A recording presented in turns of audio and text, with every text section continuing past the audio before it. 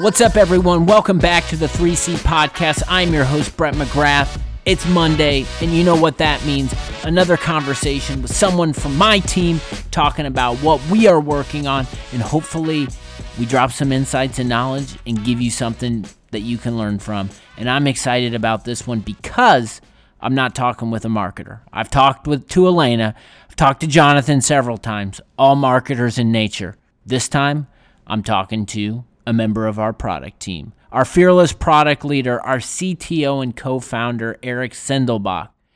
I thought it was important to bring him on the show to share his perspective on what he has been seeing in the B2B marketing space. He is someone who has not worked in a MarTech company, so I think there's some interesting insights that he can share that will get all of us to think about how we are presenting our content and how we are showing up in market and what someone like an Eric might think of that experience and what experiences work for him. We talked a lot about the content experience, and I'm excited to share this conversation with you so you can get some insights on what we're working on, a little bit on the product side, but sharing that perspective I think is going to be super helpful and paint the picture about how we're thinking about the big problem we're looking to solve within our market. Definitely make sure you follow Meet Fathom on Twitter. If you want to follow the show at the 3C Podcast on Instagram and TikTok. We have been working on this campaign that I talked with Elena about a couple weeks ago, and we are still running it. So if you want to join our wait list, it's in the show notes. So make sure you click in and just drop us your email. We'll give you a weekly newsletter, and we'll share information about what we're working on. But for everybody who signs up, we're going to donate $5 to the Indianapolis Colts Kicking the Stigma campaign to help build awareness around mental health.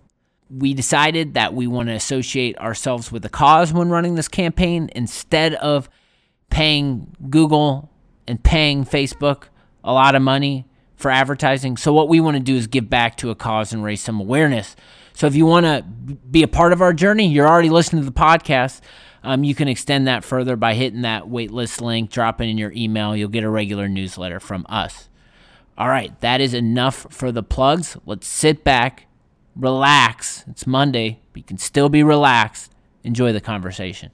All right, what's up, everyone? Welcome back to the 3C Podcast, another Monday edition, and I'm excited. I'm bringing on a new teammate today. The first non-marketer from our team on the podcast, one of our co-founders, Eric Sendelbach. Eric, how are you doing today? I'm doing well. Thanks for including me and diversifying the population of people on this podcast to outside marketers. I feel outnumbered, and I'm glad to be able to throw in a alternate viewpoint. Yes, and we definitely are a small but mighty team, and that mighty is full of marketers, you not being one of them. However, I would imagine you have learned a thing or two about the marketing space since you've come on and jumped on board. So I want to talk about those learnings kind of in this conversation.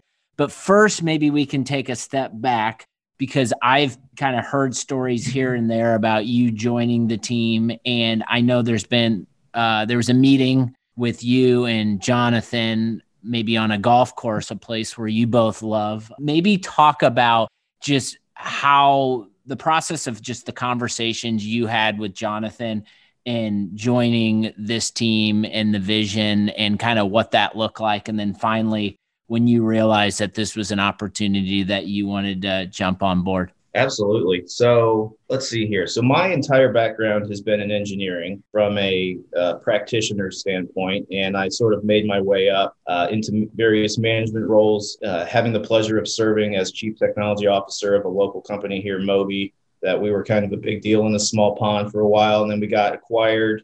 And that's kind of the world I knew was engineering. There was kind of this consistent theme of automation throughout the various stops in my career. But I had always worked in companies and industries where we were trying to provide value to IT buyers, right? So the name of the game was cost savings. And I had secretly been envious of, looking from my corner in Northwest Indianapolis downtown, where it seemed to be all the folks were doing, Exact Target was going on, and all the different companies were popping up around there. And I was thinking about the businesses, and I was like, man, it would be nice to put together a product that asks companies to give you dollars for growth opportunity, right? Not necessarily cost savings, ROI. So I'd always been a little bit interested in marketing companies there. I can't say the actual practice of marketing has ever interested me, not because it's not an interesting space, but because I'm terrible at it. I'm an introvert. Like, this type of stuff depletes me. It doesn't charge me. So I kind of felt a little bit both ways about it. As you said, I started talking to Jonathan even more so in like an advisory capacity, because he didn't know how to go about like building this great big vision that they'd put together during sprint week. And we got together. I said, hey, let's go play golf. I love golf, but I played a lot in high school and I'd sort of fallen off. But then the pandemic hit, right? So that was the epicenter of my entire social life. If I wanted to talk to somebody this year, I said, hey, let's go out and let's play some golf. So I probably clocked 40 rounds, which was fantastic. I had the best round I ever had. It was a lot of fun. But one of those was with Jonathan. Started hearing about, not getting beyond the pitch deck and talking about this business. I started to realize that absolutely this is a product that's solving a problem for marketers. But what resonated with me was my personal experience as a content consumer. In my role, I had sort of worn, I think, 7 hats is what I counted them at. So I was in charge of product. I was in charge of engineering. I was in charge of our own internal corporate infrastructure, product infrastructure, security, privacy. So if I needed to get up to speed on a topic quickly, I relied pretty heavily on using the work that other people had done. So I was out looking for analyst reports. I tend to use simple words when trying to convey concepts between people, but there's sometimes that you want to use fancy words. If I would go sit on a panel somewhere, I would want to brush up on whatever those topics were and make sure that I was up to date on all the latest jargon. So that's just another area that content, what I've come to learn now is B2B content pieces really helped educate me along the way. But that process was just extremely painful. I had people just beating down my inbox, beating down my phone, asking me to buy stuff, asking me to hire contractors.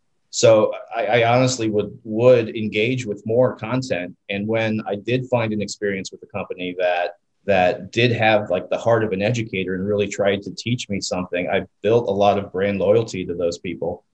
So talking through the consumer side of stuff with Jonathan really is what interested me in the company. And I've really enjoyed trying to amplify like that side of that consumer audience with you guys, especially with all the work that Jonathan had done. He'd talking to 100 different marketers, which is crazy. Like, I can't imagine having 100 different conversations with anybody in a month, right? Being that introverted mindset. But yeah, I mean, that was the hook for me.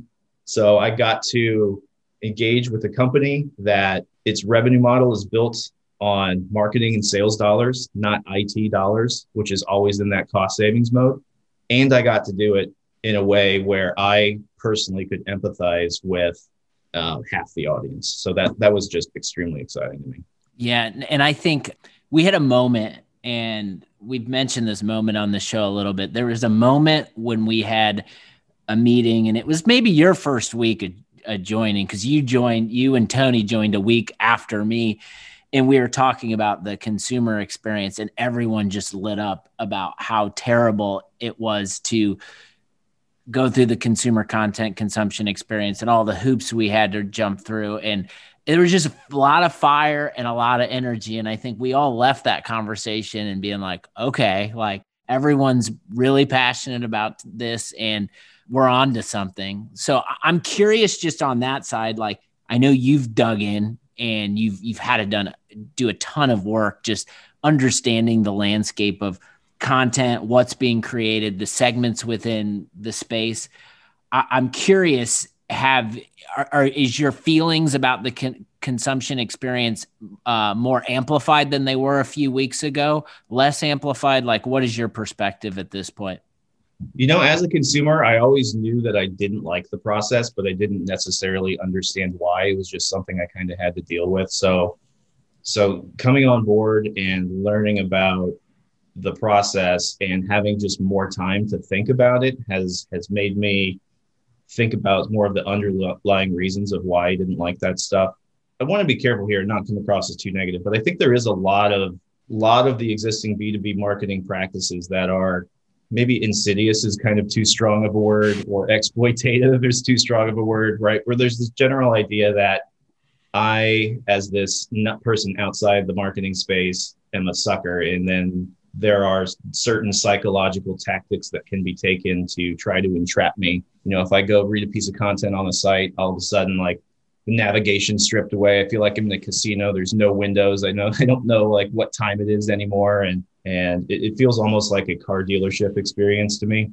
I started thinking about relating the B2B consumer experience to that of a actual consumer company. I started imagining, like, what would it be like if I went into a retail store and I wanted to take a look at what you guys have to offer. And, all the little shoes that were on the rack were behind these little tiny curtains. And maybe there's a corner peeking out so I could get a little tease or a preview. And then as soon as I want to like peel the curtain back a little bit more, I've got this sales associate that's walking right up next to me, right? We've all had that experience where somebody comes up and they say, "Hey, can I help you?" And I want to say most people, most of the time, unless I have something specific to ask about, I'm just going to say, "No, thanks. I'm just looking."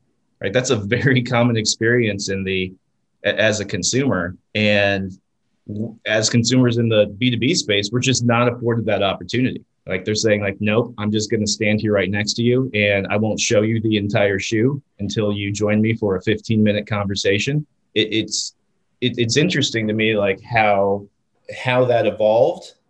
I think maybe it has something to do with the fact that it's not in person. That, if we were doing B2B sales in person, I think there would be a lot more of these human body language and signs that people would read. But now, because so much of these tools are automated, it goes into a marketing automation machine, and the marketers probably don't want to do this, but they're sort of one step removed from all of that, and they just see the output that pops out on the other side. And if I do A, B, and C, that gives me more leads at the end of the day. So whatever I do, sort of that ends justify the means. Yeah, I think first of all, the casino analogy, that'll be running through my head every time I'm in that experience. I immediately smelled cigarette smoke when you were talking about that and being trapped. That's good. I think also the retail analogy is good. I think like maybe to put this into consideration, like on the consumer side, you are a golfer, right? You buy golf things, whether it's clothes, clubs, shoes, whatever. Like, chances are, like, you're probably getting information on your purchases from other friends who golf, or you're doing your own research. And then you're going and once you've gathered enough information, you're going out and making those purchases. And then the items just show up on your doorstep, and then you have, you've got a new bag, you've got a new club that you can take to the golf course without all of these interruptions. So I think, like, talk to me about just like how you're thinking about just like us as consumers and buying things and the frictionless experience, and then pair that with what's going on with a majority of B2B and how you think things can potentially improve. I really like that golf analogy. And I think there is a tie to how B2B marketing feels to consumers in that as well. And that would be a club fitting. Have you ever done a club fitting? I'm not a golfer, but everyone in my family is. Yeah. Like, come here for $50, or maybe we're running a deal where it's a free club fitting, and they draw you inside the door, and all of a sudden you are in this really awkward situation where you need to do something humanly awkward to avoid paying $2,000 for a set of clubs on the spot, right? So I would liken that to almost the B2B side of the golf club, golf buying experience. I forget where your question was going. What? Just the buying what we want based on our passions and interests on the consumer side, and it just showing up on our doorstep frictionless. How that is not the case with B2B, a majority of B2B content right now, and how you're thinking about ways that we can improve this in the product and the work we're doing. I mean, as an IT buyer, I was certainly very conscious of the fact that I wanted to do right by my fiduciary duty to the company to spend that money in a way that I was confident that was the best purchasing decision. I would make sure that I would go out and I would do my research, and the first step is typically I don't know a whole lot about the space. So I'm trying to think of an example here. A couple years ago, GDPR was all that people could talk about, the fear of these huge fines coming down. And naturally, I was being asked, what do we as a company, because we did have a lot of PII about individuals, what do we need to do as a company? So I didn't know anything about it. And all of a sudden, that was when that seventh hat came on board of now you are a chief privacy officer. Congratulations. So I went out and I started trying to educate myself on the space. I came across point solutions that tried to trap me into meetings that would, hopefully they would want me to buy something immediately from them. But I came across this company that produced a lot of really educational content, and they had a reputation that preceded them. I don't know if you remember back in the 90s, what was it called? It was called Trusty. Anytime that you would see a credit card form or something like that, they had like the little rectangle logo on the bottom that said, "Don't worry, your information's safe here. It's through Trusty." Right. Yeah. So they had a little bit of brand built up over time, but I ended up gravitating myself to their content because it was educational in nature. It wasn't trying to tell me why their solution was better than the other, 100 other point solutions that had popped up over time. It was telling me, okay, well, what kind of company do you have? Okay, you're a SaaS company. Like, here's what you need to worry about. Here's the type of data. Here's how we think this new legislation is going to play out. And I must have read like 3 or 4 different pieces of content that came out from them, in addition to content from other people. But I found their content to be the most helpful, the most educational. It taught me the most things. And it was weird. I felt this brand loyalty building up, the kind of the way that some people think about, Ford or Chevy. And they have a consulting arm, TrustArc. And when it came time that we wanted to do an assessment and write a check for 5 or 6 figures, I mean, it was a no-brainer for me. These are the people that taught me everything that I know. I feel completely confident that this is the right place for us to put our money to tell us what we need to do specifically, because they had demonstrated that they understood my position and started educating me on what we would need to do. It was a no-brainer decision for me to buy from them. Yeah, I think like 3 or 4 other cases in different industries like that. For the audience, Eric and I have, in our short time working together, have made a lot of connections, and they're typically 90s related. And they oftentimes are references to music. We have dropped in Tony in the Slack group. And that was a 90s reference I wasn't ready for, but we'll accept it. I appreciate the nostalgia. I think it's interesting hearing you from a non-marketer perspective talk about that experience. I think marketers were that's the expectation, and that's what we're used to. And it sounds like at the time you were thinking, wow, like you're earning trust, and then all of a sudden, like this company just continued to educate, and then on the other side of it, they ended up getting a check from you or Moby to do services in relation to what you were learning from. So I think like that's definitely good marketing by them. I'd be curious. I know, maybe talk a little bit about the hands-on work you've been trying to do in the content space in B2B marketing, and I'd be curious to know what are the things in terms of the content that you're stumbling across, because you're consuming a ton of content just based on the work you're doing on the product side. Mm-hmm. What stands out to you with some of these B2B companies in terms of things that you think that stand out in terms of good marketing, or things that people are doing right? Yeah, absolutely. I've pulled together some stats that I've come across so far that I'll be happy to share those. Going back to what you were saying about building trust, the last topic, I just had an idea that came to me. And I think there's this idea that with the right tactics, the right B2B marketing or the right B2B sales can control the timeline of the purchase decision.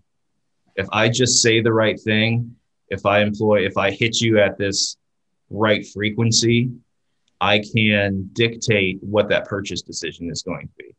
And I can tell you on the buy side that literally has absolutely no bearing on it.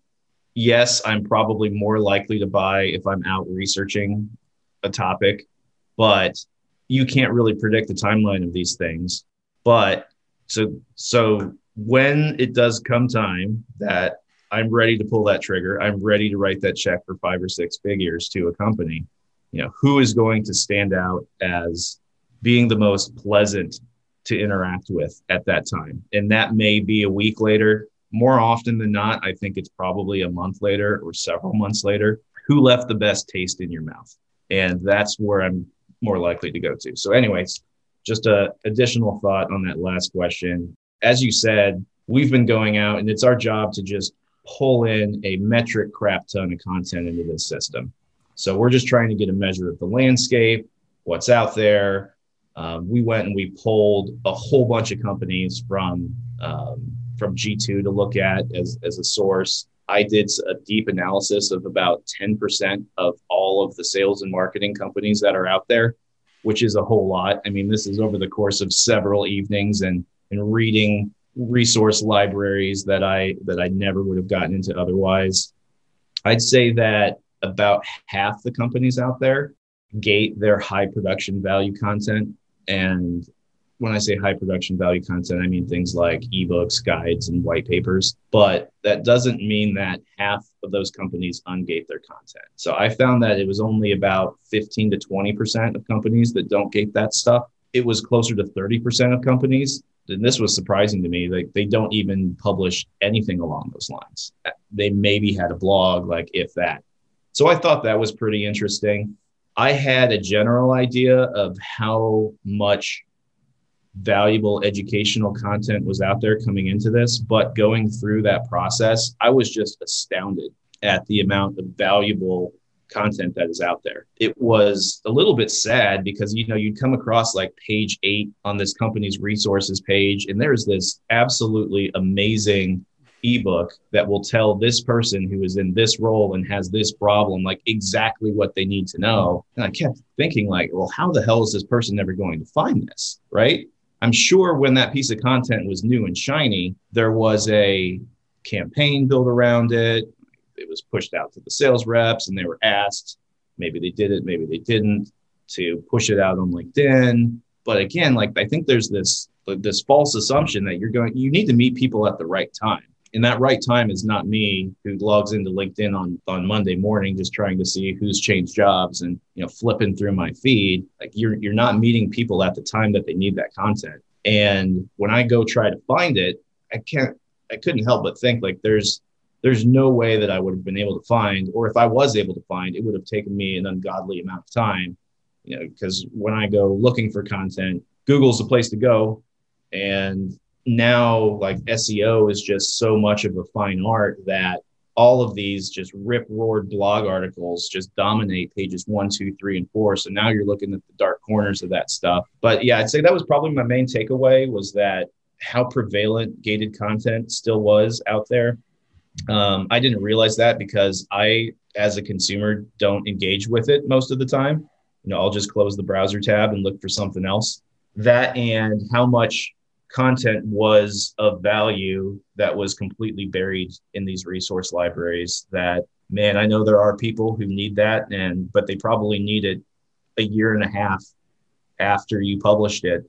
And how in the heck are they going to find that?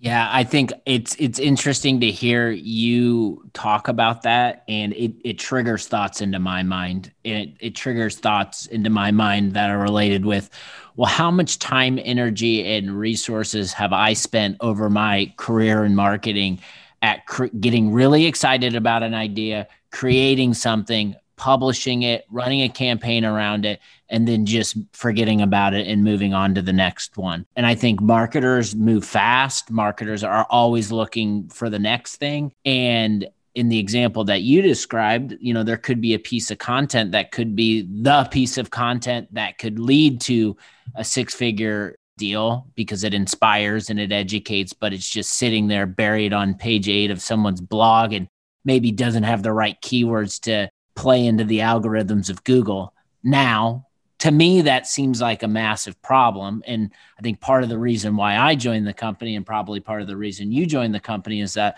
we're setting out to solve this problem, which I think is cool. I think I've talked to Jonathan about, it's great that we're sharing content in Slack, and I think we should be doing more of that. However, it's about finding the right time to consume that content, and how we're all doing 100 different things during the day. So I think meeting people where they're at with content and finding a better opportunity to deliver that and get it to them in a frictionless experience is kind of what we're setting out to do. So I think a lot of the observations and insights you've made on the ground floor at an early stage it's been helpful, not only, I'm sure, for the vision of the product, but it's been helpful for me as the marketer, because I don't want to be one that's preaching this way, but then we're out here doing the same thing that we've always been doing. No, that makes a ton of sense. Maybe we can close out here. I'm curious, just in your month in product, the work that we're doing, what excites you the most? Like when you get out of bed, I'm sure it's probably not grinding through a bunch of B2B marketing content. You're probably sick of that at this point, but what excites you about the future of the product and what you're working on? I'm excited about closing that gap, right? I'm excited to bring to an audience sort of the revelation that I've had in my exploration of this content, that there really is a treasure trove. Like there's a buried treasure chest underneath like the front pages of all of these content hubs. And I'm looking forward to building an audience and having them have that eureka moment where they don't realize that there is probably, whatever your industry, whatever your problem, whatever your role, there is probably an educational piece of content that has been written that will accelerate the solution of that problem for you. And we are trying to gather and enrich a metric crap ton of content, and unleashing that on the world is probably what I'm most excited to do. I can't wait for other people to have that aha moment. And, we're both Notre Dame football fans, right? And we were just talking a little bit before the podcast about the vastness of the merch options that you can buy from them, right? And I remember listening to a comedian like George Carlin used to talk about if you wanted to, you could find like I don't know where I'm going with this, but the concept of a glow in the dark left nostril inhaler. Like you could find it. So like I'm pretty sure at Notre Dame you could find a left nostril glow in the dark inhaler. I think the same applies of the content that's out there. And for those people who have very specific needs, I think they're going to be able to find it here, and being able to connect people with that in the least friction way possible is extremely exciting to me. I love it. Eric, you're a month in and you're already doing marketing things in your new marketing company, and you did a great job. I appreciate the time and the perspective. We'll give you a little breather, but maybe once the product is launched, we can have you back on to hear what the users are saying. Absolutely. Happy to do this. I told Brett that at my last gig, long-standing gig of 10 years, I was able to skirt this responsibility for all 10 years. So I wanted Brett to feel like this is really important for me to sit down and do this. So I'm definitely getting out of my comfort zone, but I'm looking forward to doing it a little bit more frequently and getting some reps in and building up that muscle. Awesome. Well, thanks so much for the perspective. Talk to you soon. All right. Talk to you soon. Bye. Man, I'm glad Eric decided to jump on and spend some time a month in to talk about what he is working and what he is thinking about. This was a little outside of his comfort zone, but I thought he did a bang-up job. I learned a ton. Hopefully you learned something too about our product vision and direction and the things that we're running into from a content perspective in the market. If you like what you heard, hit the subscribe button. We'll be back on Friday, new episode, with a marketer talking about content. Have a great week and talk to you then.